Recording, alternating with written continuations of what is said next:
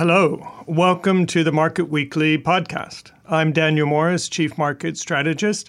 I'm joined this week by Jean-Paul Chèvre, Fixed Income Portfolio Manager, to discuss his high conviction bond strategy. Welcome, Jean-Paul. Hi, I'm happy to be with you today. So we think about the landscape for fixed income right now. I think it's safe to say it's pretty challenging. Number one, a lot of volatility. So it's not like you can just simply pick a trend and follow it these days. Quite changing macroeconomic landscape. We clearly are worried about the outlook for inflation. At the same time, different approaches across central banks, some more eager to tighten policy in the face of this inflationary threat than others. We may even get to the point that the market's worried that the Fed in particular is behind the curve. Growth, though, generally good, so perhaps fewer worries about credit risk, but as we all know, that can change quite quickly. Now, if you could maybe help us understand when you think about your own strategy, I believe you are aiming for performance across all the stages of the economic cycle. So you have to deal with inflation at some points, disinflation, economic slowdowns. Of course, we still have COVID and negative yielding bonds. So I imagine there's a lot on your plate. Jean-Paul, you aim to achieve good performance across the full economic cycle. How do you deal with concerns about inflation right now, potential slowdown in growth due to all the supply and labor market constraints we're seeing, worries about COVID, negative yielding bonds? What's your strategy? Well, thank you for mentioning that it is probably a challenging time we are going through. But honestly, I'm not especially uncomfortable about it because I've been managing bonds for 30 years and honestly, the environment has been challenging all the time. And we, as a bond portfolio manager, always we have to deal with the idea that yields are going higher and higher because I feel like this is the environment we are in. This yield going higher and higher, inflation being in front of us. And so there is, in a way, nothing new in here. So that's right that we are in a low interest rates environment, but we have been in a low interest rates environment for a long time now. And as you mentioned, the so-called high conviction approach is meant to go across any kind of environment. So obviously, it's easier if interest rates are going in even lower. But even in a period of yields going higher, we can get good performance. To be more precise, I have identified a recent period of interest rates going higher. And this period is going from August 2019 to just now. And 10-year interest rates, the swap 10-year interest rates, for example, has increased by 52 basis points during this period. It is a volatile period where yields are going up and down, but all in all, it has going up to 0.22%, which is 52 basis points higher. And during this period of time, which is a little longer than 2 years, our strategy has performed by more than 5%. So it's true that the benchmark we are following has a negative return of minus 1.5%. But our strategy is beating this benchmark by 6 points. So even in that kind of environment, because we are looking for the whole aspect of interest rate environment and bond market, we are going quite far along the curve. We are trying to do our positioning at the best part of the yield curve. We are getting the best of the corporate market.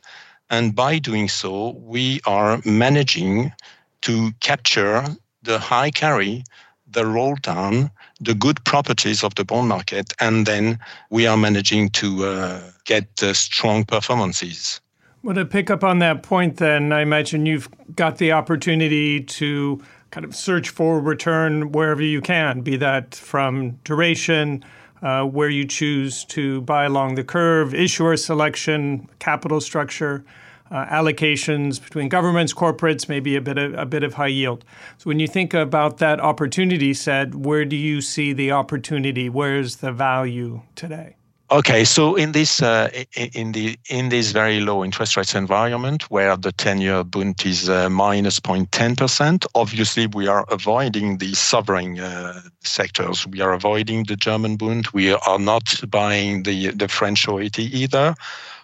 We prefer the corporate sector where we can find still today nice spreads compared to the govies. And also we have to go quite far along the curve to find value on the bond market.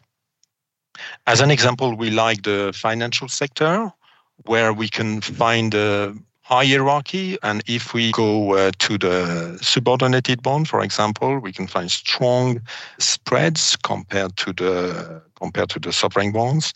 And even for a certain percentage of our strategies, we can buy perpetual bonds, obviously, which have a call, and we know this kind of a structure, and we know the probability of being reimbursed at the first call, which is obviously very important for our strategy. So we can think of those bonds are classic bullet bonds, even if they are perpetual. So that's all different ways to find value in this theoretically low interest rates environment, but actually we can get very strong performances. I think it's also worth pointing out this year, if we look at fund flows, retail fund flows, there's still been a majority of funds going into fixed income as opposed to equities. But as you mentioned in your response there, your preference for corporate bonds, and if you look at those fund flows, it's primarily been into corporate bond funds as opposed to government bond funds. And I imagine that makes perfect sense to you. When I hear you describe your strategy, it sounds, or it might sound to some of our listeners as similar to an absolute return approach. Is that an accurate description? And if not, how does your strategy differ? Maybe it is important to mention that I've been managing bonds for more than 3 decades, but also that I've been managing insurance funds as well as open-ended funds. And there is something of the insurance approach in this high conviction approach. So it's probably quite different. The main point is that there are strong properties regarding the bond market. And when it comes to insurance approach, we are keeping those properties within the portfolio. And my high conviction approach is very much keeping the good properties of the bond inside the bond portfolio. And maybe at this point, it is something quite different from the other approach and from the classic approaches. If you are too active in moving the duration of the bond, for example, then you would partially destroy all the good properties of the bond. What is nice with a bond is that it gives you visibility over the long run, and that's quite important. And if you are very active in moving the duration of your portfolio, then you will lose this visibility over the long run, and that's quite important to keep this property that we are very keen to use when it comes to an insurance approach. I would be happy to give an example of a recent movement we have done on the portfolio. I was mentioning the financial sector, and we have taken profits on one strong name of the insurance issue on a perpetual bond. And this return was over 45% over a little more than 4 years. So I'm not sure that people have in mind that from the bond market, you can get returns such as 45% over only 4 years' time. If I had bought a Bund of the same duration during the same time, the return would have been less than 1%. So through this example, which is an extreme example maybe, but it is we do that on a regular basis, even if, of course, we have a very diversified portfolio, we can see how far we can go in creating value for the portfolio over the long term. That's very important, over the long run, and important to point out that this is a long horizon investment. And for any investor who chooses to invest in that kind of approach, you have to think of a long-term horizon, such as 2 years or 3 years, and not just 3 months. So that's very important, and the approach is based on this assessment too. One potentially distinctive characteristic of your strategy, I believe you describe it as buy and enhance. Could you maybe explain a little bit what you mean by that? Yeah, thank you for this question. This refers to the classic approach of the insurance style, which is buy and hold. And buy and hold is not at all the approach we have in this kind of strategy, but it has something to do with this. It will be, we need time for our strategy to give the best of it. So it will not be buy and hold, but most of the time we will keep the bond for a long period of time. I took this example with 4 years, and the reason of our decision to sell is that we consider the potential of the bond when we buy it. And when we have reached it, let's say 80% or 90% of this potential within only 50% of the time, then we find it smart to sell the bond and to do an arbitrage for something with a stronger potential. So we try to capture the best of the bond market using this approach and this strategy. Thank you, Jean-Paul. If I could recap a bit of what you've shared with us. I started out by saying that this seems to be a challenging environment for fixed income portfolio managers, but you pointed out you've been doing this for a while, and kind of all times are probably challenging, and it's not necessarily so unusual. And that experience seems to have stood you in good stead recently.